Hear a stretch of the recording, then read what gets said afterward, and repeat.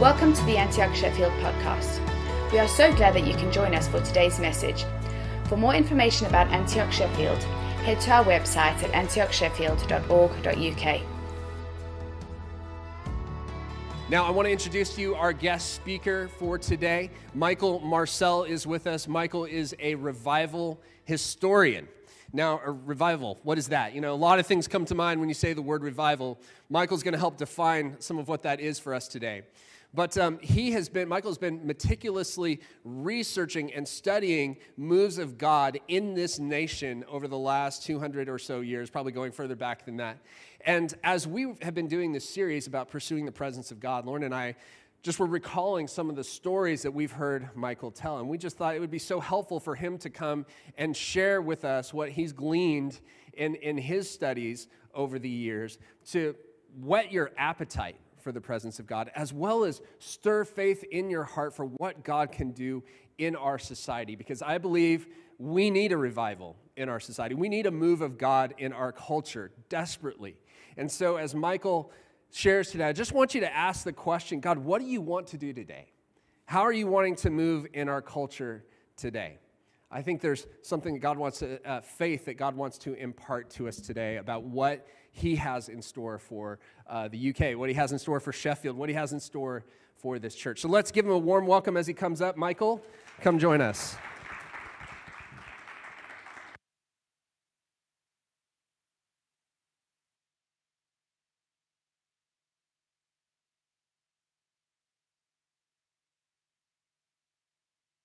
Thank you. I don't really need to say anything now. Todd's just about done it. It's so lovely to be back here and to be back with Todd and Lauren and her family. I've got a particular affinity for Nate as we were out yesterday having tea, and I realized we share a passion together, which is chocolate. Although most of it landed on his face and clothes, it reminded me of me a few years ago.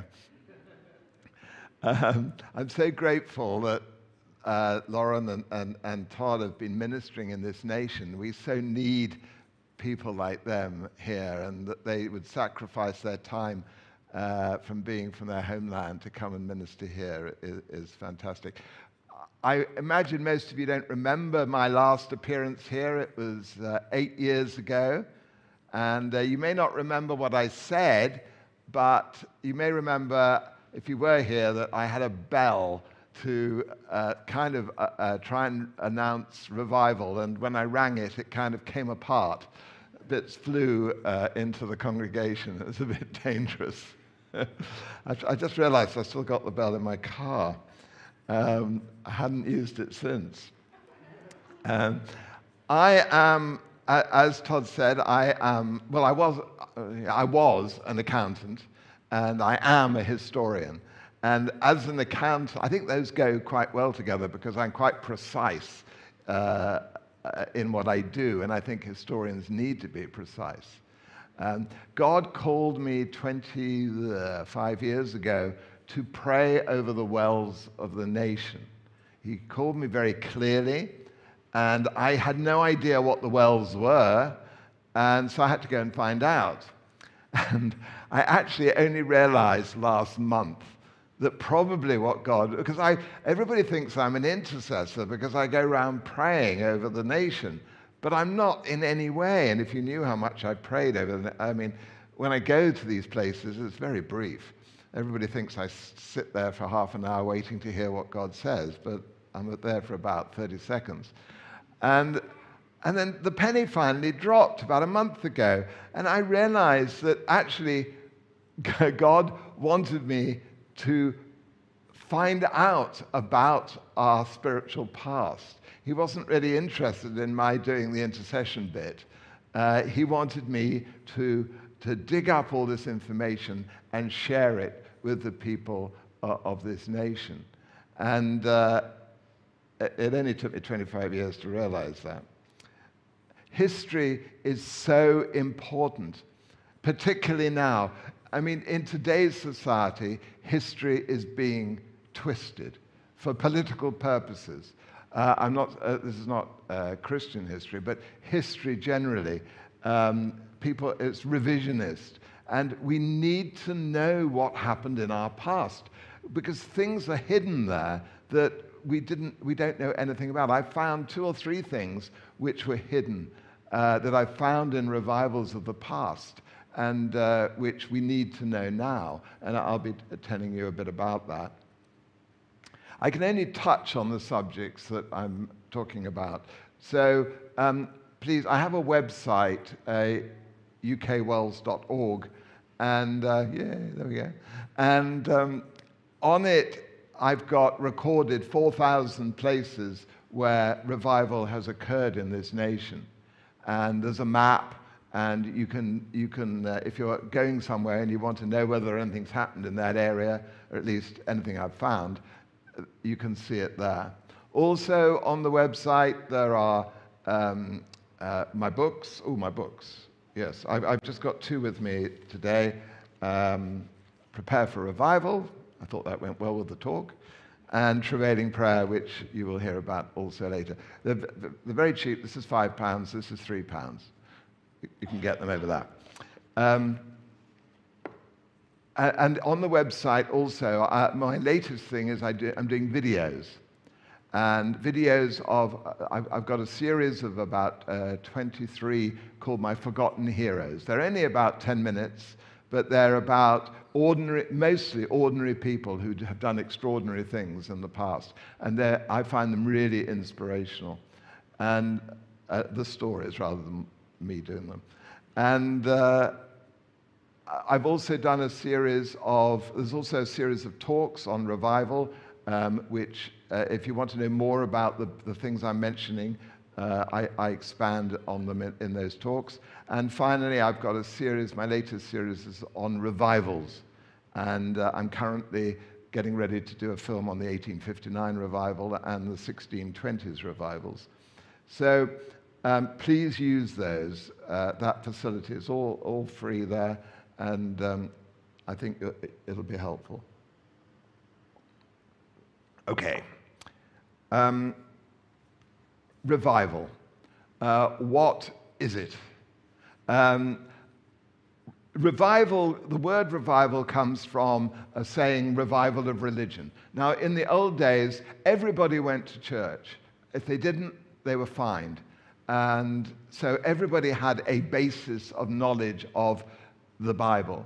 So when a move of God came, that was revived in them, and hence the word revival. But it doesn't really relate to today, because most people today don't know the Bible, and so there's nothing to revive.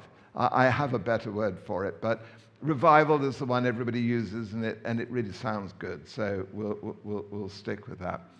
But a move of God I divide into 4. Let us say a move of God comes here to this church, and you will be refreshed or renewed. And that is like Toronto. Those of you old enough to remember Toronto, that was a renewal, a refreshing. But then once it's in the church, then you take it out into the society, and people then get awakened to God being what they need. And that's my preferred word, actually, is awakening. But then once it's immersed in society, you get reformation. And then when it's really, really immersed in society, you get transformation. And I've only been to one place where there's been transformation, and that was in Almolonga in Guatemala. You may have heard of it, some of you. They have vegetables this big. The bananas are literally this big. And a cabbage you have to carry like this. It's extraordinary. They have 88% born again in the town, and no prisons and no pubs, and it's extraordinary. And that's what we want. At least that's what I want. There are 2 types of revival. There are revivals. There are men and women who are revivalists. They carry an anointing for revival. Now, somebody like the Jeffrey brothers, who came to the Lord in the 1904 Welsh revival, the Jeffrey brothers, George Jeffreys would go, he would say, come here. He would hire this hall, and he would then start to preach. People would start to come and hear him. Many gave their lives to Jesus. And then when he left, he'd start a church here. Then when he left, the anointing went with him. It didn't spread into the community. It was on him, and it went where he went. And that's one type of revival. But the revival we really want is the sovereign move of God, where the presence of God comes over the church, where it comes over the city, where it comes over the nation. And the presence of God just is everywhere. And that's what I long for. That's what so many of us long for. The sovereignty of God is a bit of a controversial issue.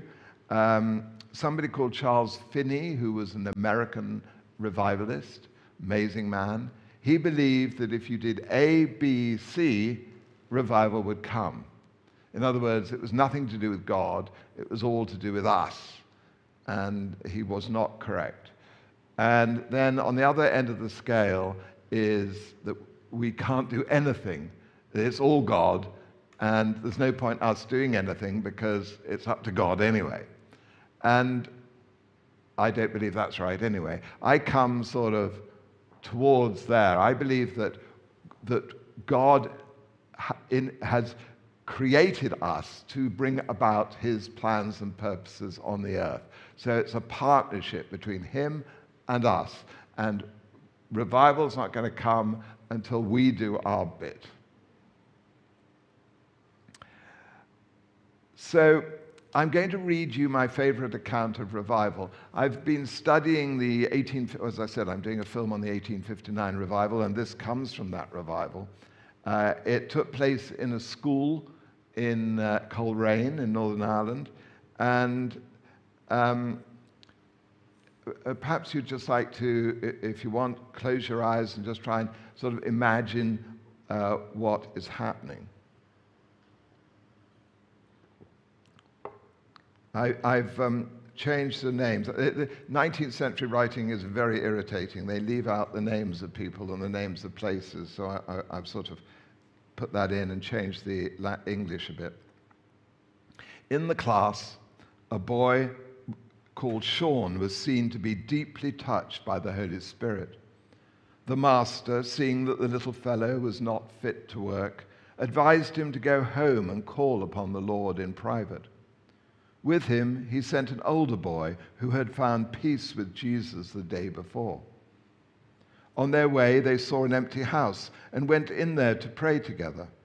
They continued in prayer in the empty house till Sean felt his soul blessed with sacred peace. Rejoicing in this new and strange blessing, the little fellow said, "I must go back and tell Mr. Nicholson."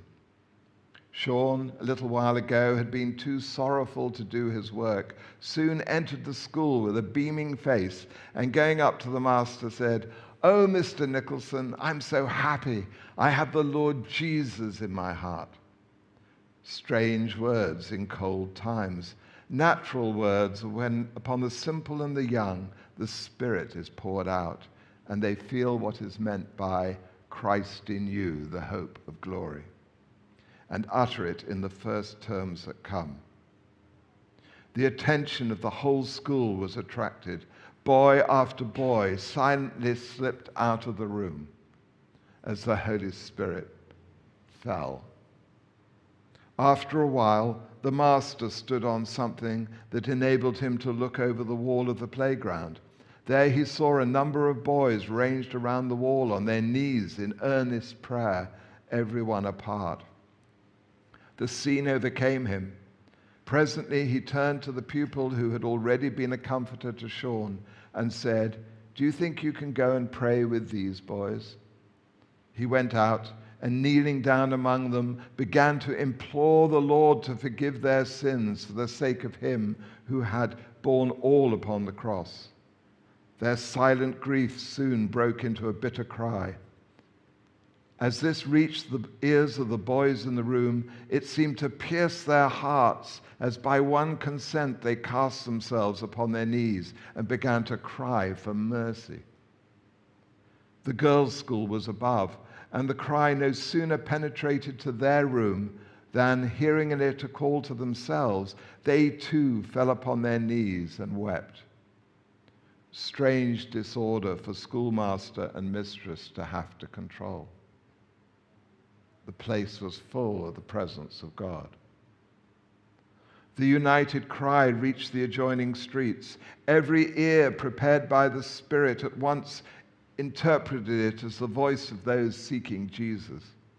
One after another, the neighbors came in and at once cast themselves upon their knees and joined in the cry for mercy.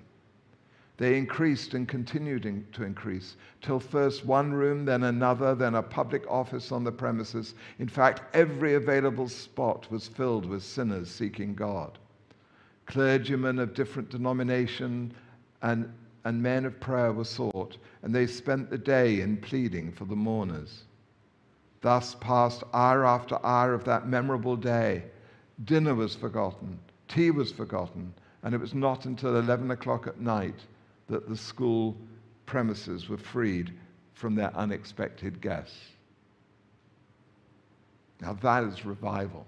That is the presence of God coming down in power over a school in this case. And people just unable to resist and gave their lives to Jesus. And that is the sovereignty of God. And the description may have sounded a bit weird for you, because nowadays when we come to the Lord, we're called to the front of church and said, say after me, and okay, you're now a Christian. But up until recently, that was never the way. What used to happen was the presence of God would come and convict the people of their sin. Even little children were convicted of their sin. And then they would even maybe see hell in front of them.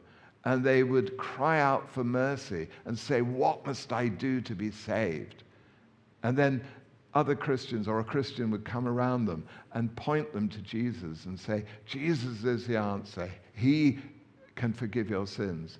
Give your life to Jesus. And then it might take a few minutes, it might take a few hours or even weeks, or they may never see it, but they see it and then they give their lives to Jesus and they're filled with Holy Spirit and with the love and the joy of knowing Jesus. And I hope that we get back to that, because each one had an encounter with God in their salvation. Here are a few descriptions. I better have a drink before I say that. Here are a few examples of revival. These are first-hand accounts. Every time I pause, it's a new account, but it'll give you an idea and hopefully whet your appetite. And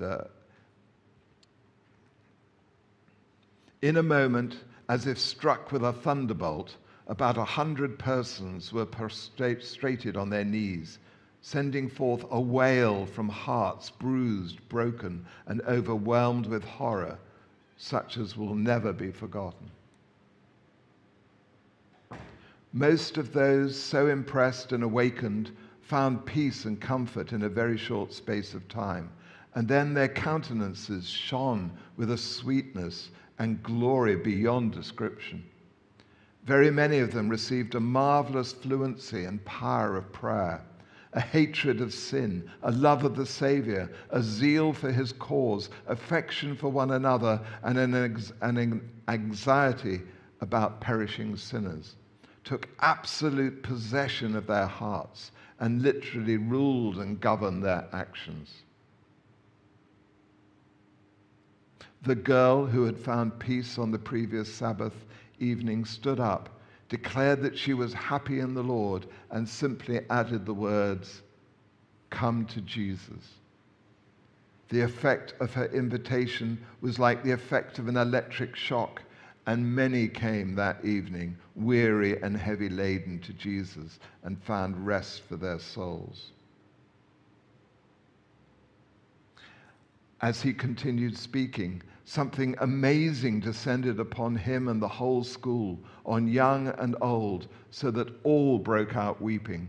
So powerful was the influence that the children were in dread. One little boy ran to his father and cried, "Dear Father, Judgment Day has come." What followed was amazing. Some crying for mercy, some rejoicing having received deliverance, some praying, some singing, everything in confusion, no one caring. News of what happened spread from house to house and valley to valley, and people flocked to the church all through the day. For a time there was hardly any order at all, for if someone prayed or sang, it would set everyone on fire. The Spirit of God was resting amazingly and graciously on these two townships at that time, and his resting was glorious. You could feel him in the homes of the people, on the common and on the moor, and even as you walked along the road through the two townships. The presence of God was so powerful that you were constantly living in the expectation that something was going to happen. And the Spirit of the Lord was in the very air she was breathing, whether they were in a meeting, walking along a road, in a boat, in a cinema, working in a field. The presence of God was everywhere. And that's revival. The presence of God is everywhere. I'm going to now mention three things which I believe will help us get to revival. There are three things that I feel are really, really important. They need to be taught in church. They need to be embraced by Christians. And they are all things that have been relatively lost in the past. The first is prayer. Yay. That's not a surprise, I guess. But I'm not talking about what I would call petition prayer, which most of us do, going into the closet, as it were, and asking God for a list of things. This is travailing prayer. Travailing prayer is when it's a gift from God, and it's when you know what's on God's heart, and he burdens your heart with what's on his heart, and then you birth it in prayer. Travailing prayer, birthing prayer, breakthrough prayer, whatever you want to call it. And this has been lost. When people travail, they pull heaven down to earth, and really things happen. There are some who travail in the body of Christ, but it is largely lost. It's hardly taught at all, and we really need to get it back. It's Lauren. Ask Lauren. She travails, and there are people dotted around the country, but we need it. We need everybody to understand about travailing prayer, and those who feel called to ask God for it. I've found, and I relate them in here, that I've found connections to every revival that we've had. Every main revival has been connected with travailing prayer. So it's really important. Here are a couple of examples from history.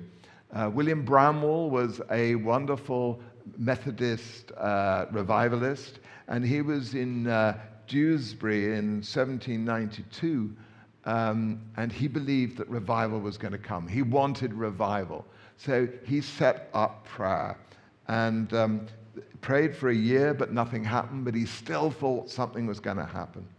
And somebody wrote this: prayer meetings were established in the morning, And at the early hour of 5 o'clock, take note, many met to aid him in asking for the desired Pentecost. An able assistant was found in a pious woman then visiting the neighborhood, Ann Cutler. Well did she live up to her title of praying nanny. By 4 o'clock in the morning, this enthusiastic woman would rise and plead with all her energy on behalf of the parched and desolate church.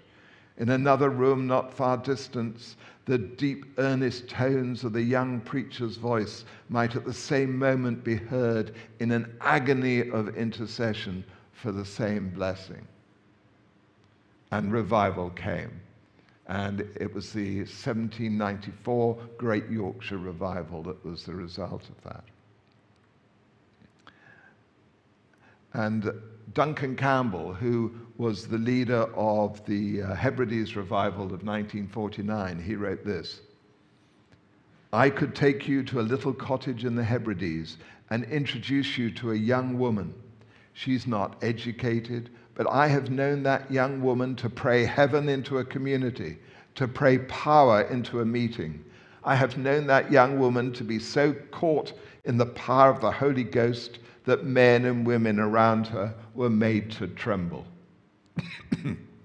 Pardon me. That's prayer. I wish I could pray like that, Lord. And from studying the 1859, I've found that there is something called the spirit of prayer.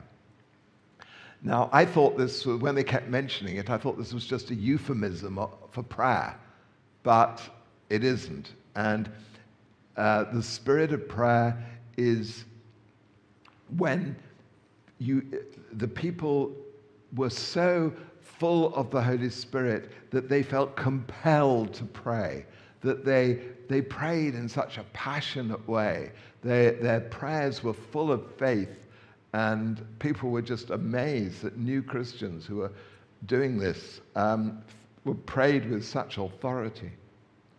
And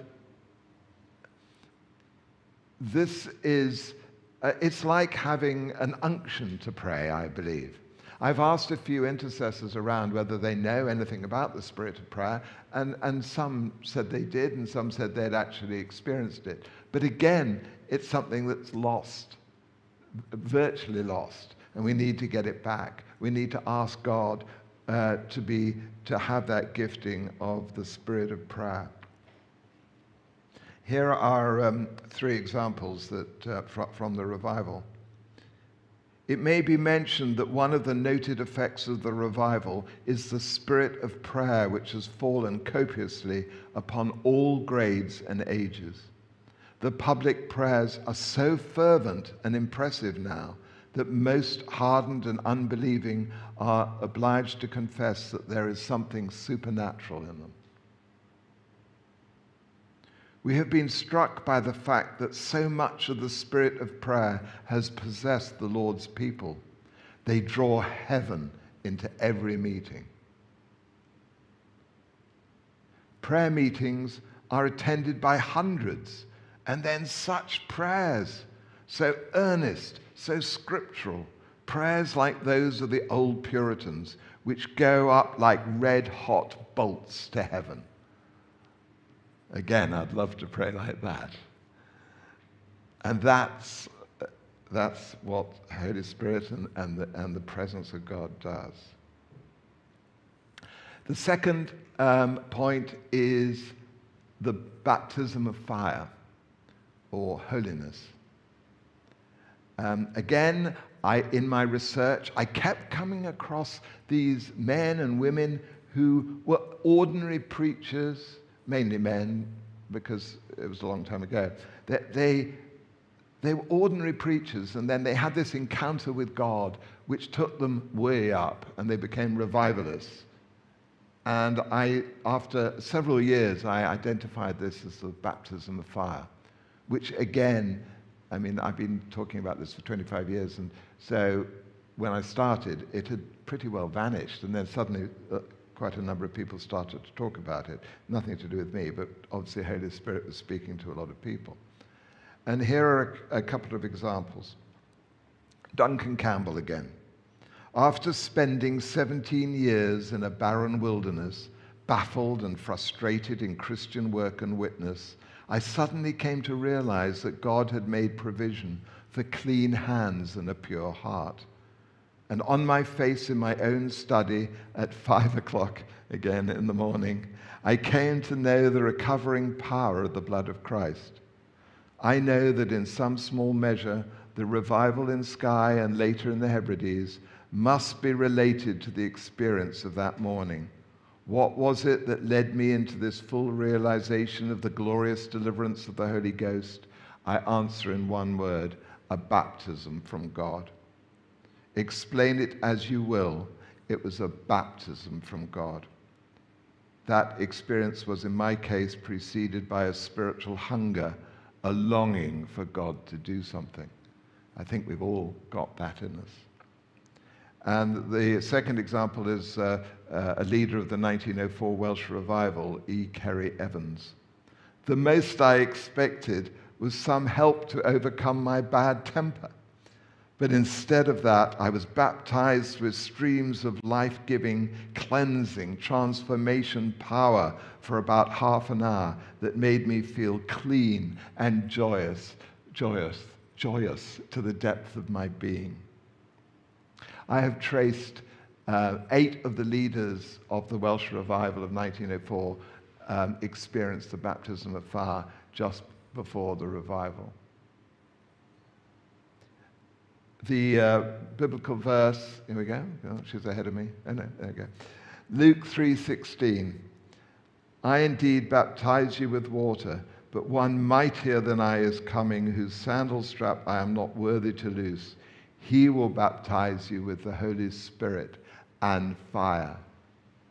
Now, we've all known the Holy Spirit bit. I mean, that came back to us really in 1904, 1905.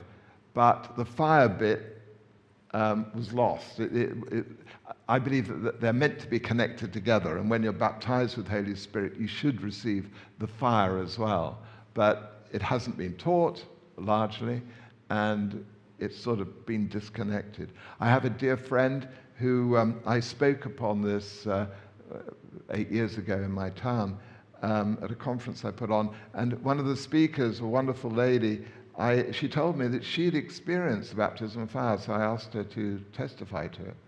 And she said that she was in a church in Israel, and suddenly she realized that God wanted to give her something, and that the presence of God just went whoosh on her, and she felt the desire to sin just come off her. And that was years ago, and she's still living this holy, godly, wonderful life. You can see it in her face when you see her. And that's what the baptism of fire does. It's a key to the life of power, because the more, what it does, it gives you more of God and less of you. So he can use you more. And it's explained in Isaiah 6. You remember with a hot coal on the lips of Isaiah. What was happening there was he was purged of his sin, and therefore God could use him more. And so God could, God commissioned him, and so lifted him up, and because he was able to use him. But even if we don't get the baptism of fire, we need to be holy. We need to live a holy life. And that's not easy these days. With the sexualization of society, we have to be really careful. And the Bible verse that strikes me is the one that says, the eyes are the windows of the soul. And what we watch is so important. There was a story of a man who had a young child, a son, and this son would see angels everywhere, and he would talk to the angels. And the father was really annoyed because he couldn't see angels. And so he said one day, he said, son, ask the angel, why can't I see him? And the answer was, you've seen too much evil.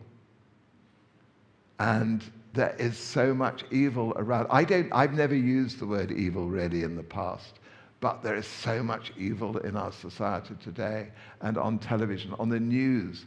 The news is always bad. That drags us down. How can we live godly lives focusing on the Lord when we watch the news and other things on television? The secret is peace. If we're at peace, then we are closer to God. And I'll give you an example from my own life recently. I got really depressed in the lockdown, the second one. First one, I was able to sit in my garden and sunbathe. It was great. But the second one was not good. And I don't have a bubble. I'm single. I live on my own, and it was really difficult. And also, at the time, I'd focused for years on American and British politics. And I was, in fact, God had given me 3 words, righteousness, truth, and justice. And I had a painting done, which was in my view where I sat. And I would hear of these things coming out of America and our nation, and I would look at the painting, and I would just weep. The unrighteousness, the lies, the injustice that is throughout our societies is just horrible. I never thought I would in my lifetime see anything like it. And so I would just weep and weep, and it just was not good for me being on my own, and so I had to fast following this politics for several months to get back. But the way I got back was practicing what I preached, and I often preach that we need to set our minds on things above. So I went to my website, and I started to read the revival accounts that I had put on there, and that just lifted me up and brought me back. So please use my website for that as well. By reading these stories of people, there are lots of biographies on there too, it will encourage you and lift you up. Finally, the third point is testimony.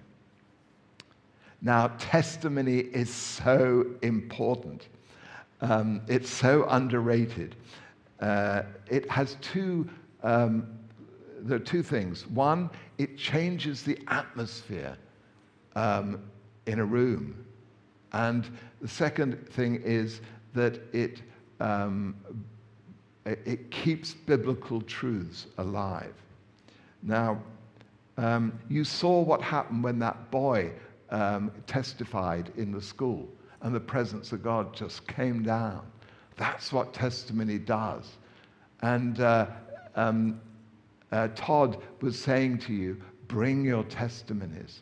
Please bring your testimonies. The enemy knows the power of testimony, and he always says to you, oh, your testimony isn't really anything, and you don't testify. But testimony is incredibly powerful.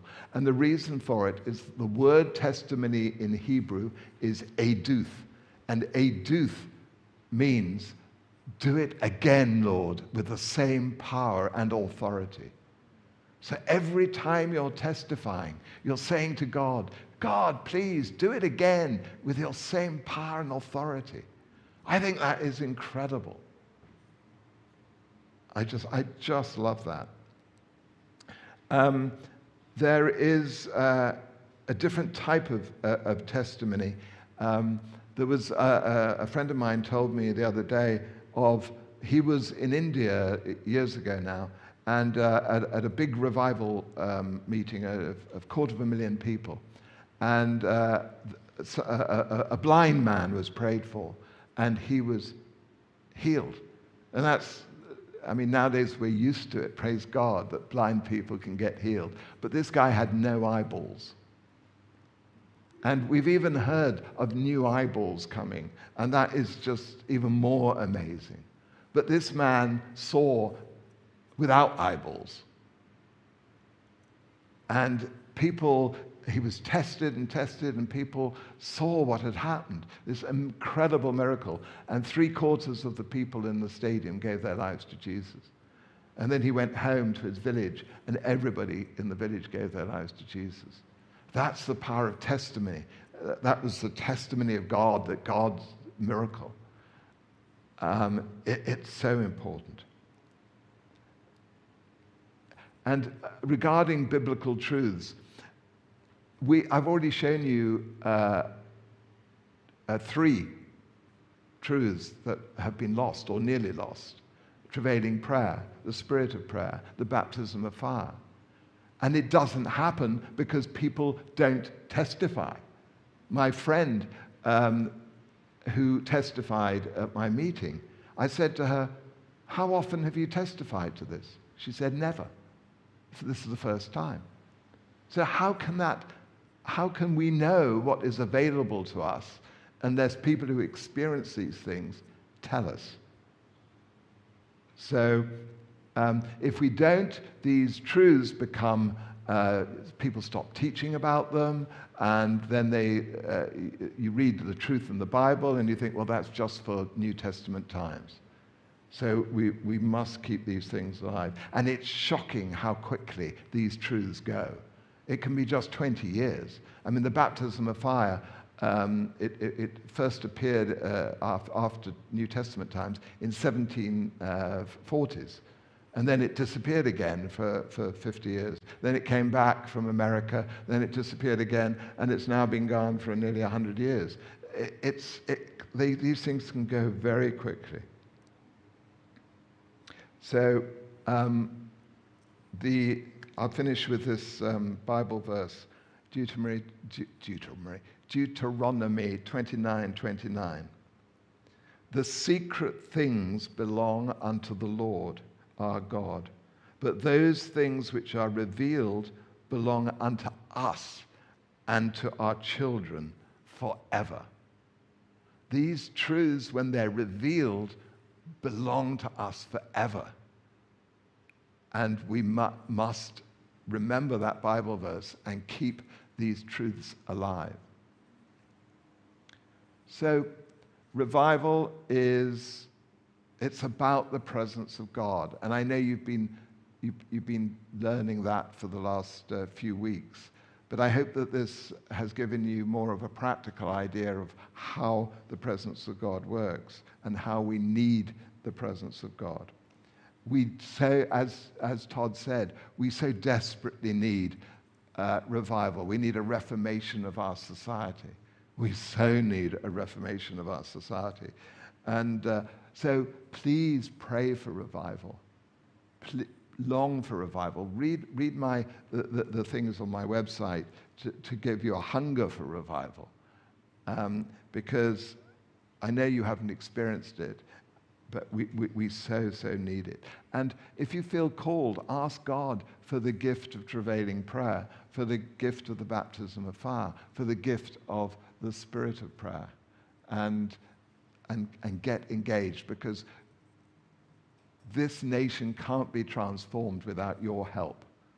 That's why you're here. That's why God has embraced you, because he needs us to be in partnership with him to fulfill his plans and purposes. So I'll just finish with a prayer. Oh, heaven, we just ask you to come, Holy Spirit. Lord, we can do nothing without you. Your presence is everything to us, Lord. In our personal lives, for this nation, we need your presence. And so, Lord, I ask you to come over this nation. I believe that, Holy Spirit, you are hovering over this nation. I believe you're waiting for us to do something to pull you down onto the earth and bring revival about. And so, Lord, I pray that you speak to each person here and help them to know what their part is in this great plan that you have to save our nation. And Lord, I pray you will release these gifts amongst the people. Lord, please, the spirit of prayer, the travailing prayer, the baptism of fire, Lord, just release those to us, I pray. Amen.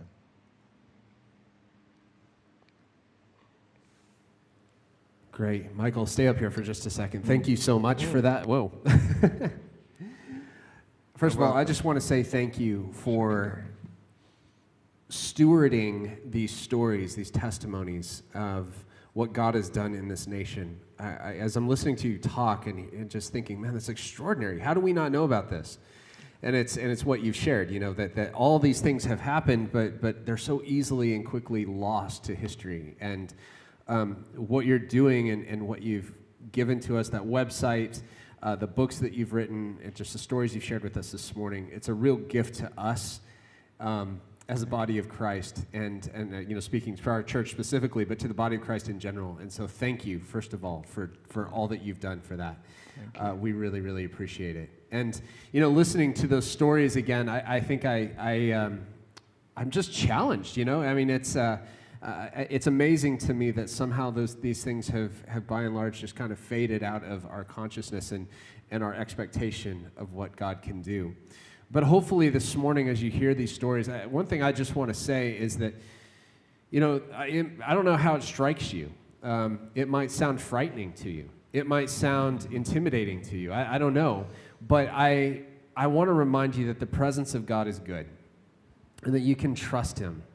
And that what's happening there is the thing that really we all long for. I think we all watch the news. I was thinking while he was talking about the news, I relate to what you're saying. I think I've grown so accustomed to just negative news all the time that I forget that what people really need is to encounter God. And that's what really sets people free. And so he referenced actually what happens when God moves in a culture. He referenced Almolonga, Guatemala, is it? That what happened there, because he talked about the vegetables, and what happened there was the Spirit of God came in that community in such a powerful way that basically the jails are not used anymore because there's no crime. Bars have closed down, been transformed into churches. Normally it's the other way around, but basically such a hunger for God and a holiness overtook that community that they just were like, all the things that were corrupting the community just sort of faded away. And the presence of God was so powerful that one of the interesting byproducts was that the fruit trees and the vegetables began to grow in this supernatural way. And I believe that the trees were putting out a yield 10 or 12 times a year. I think that's right, or 4 times a year. I mean, it's just 8 times a year. Yeah, an unusual amount of times. And the vegetables that were growing were several times larger than normal. And it seemed like just a taste of what happens when God's presence comes. And I'm to be honest, I'm not a big vegetable eater, so so that's not all that exciting to me, but I look at our culture and just the sadness and the sorrow that I feel when I look at it and how broken it is and how lost it is. This is the kind of thing that when God comes and begins to move, that's how he heals the land. That's how he heals us. And this is not something to fear. This is something to welcome. And there's things for all of us that we will have to let go of and things that we'll have to repent of. But ultimately, it's that freedom. It's freedom for which Christ has set us free. That's what Michael is talking about. Lauren, do you want to add anything to this? Yeah, and I just want to say, come this way.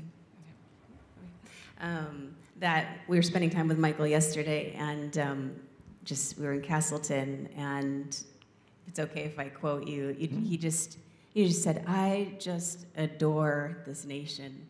And I think that's important, that as he's sharing these stories of past revivals, like the love for the UK is so within him that his passion to see God move is so great, but it's birthed out of a love for the people. And so I actually want to just pray one more time for us as we conclude our service, that God would impart to us a greater love, a deeper love for England. I think right now we're all like, go England, because this is probably the most love for England that we've had in a long time because of what's happening tonight. But what I want to say, let's pray that the Spirit of God would move in us in the midst of what's happening with football. That's awesome. I love that. But Lord, may we be moved for something even deeper. Let us love this nation in a way that moves us to pray, that moves us to hunger for more of him, that moves us for our hearts to be broken for those around us who don't know the Lord. So I want to glean from what he's carrying, which is a deep love for God to move in this country. And if you guys want to agree with us on that, did we want to Yeah. bring the band why up don't as you come on well. up? We just thought we'd end with and sing again the song, the God of Revival song, just to conclude our time. Yeah. Great. So did you want to pray? Yeah. So I will pray, and why don't we just stand as we end our time? And you know, if anything that's been said today has moved your spirit in some way, one of the testimonies from the revivals, anything that he shared, then, you know, our response is to say, yes, God, more. More of that. We long for more of that today. You know, may we be conduits of his spirit in this land. I think that the final thing I want to say is that we have to hear these stories because it's our responsibility to steward to our generation what God wants to do. So these are stories from the past, but we want God to move now in our generation, don't we? And so let's open our hands to receive, and then I'm gonna pray, and then we'll conclude with this song. So, Father God, we just thank you for what you have done in the UK. We thank you for the moves of revival that have happened in this land. But with God, we say now is the time. Yes, Lord, we long for more, God. Let your revival come in our time, in our generation, God. Move us to pray, God. Yes, move Lord. us to hunger for more of your spirit in our lives, God. And Lord, I pray, Father, that you would place in us a love for the UK, a love for England that comes from your heart, God, that goes deeper than football, Lord, but that is attached to the love of Christ poured out on the cross for England, Lord. So pour out your love in us, God. Let us be filled with compassion for our neighbors. Let us be filled with a longing to see you move in our nation once again. In Jesus' name. Yes, Lord. Amen. Amen. Thank you for listening today. To listen to more messages like this one, head to our website at antiochsheffield.org.uk/podcast. We are looking forward to seeing you soon.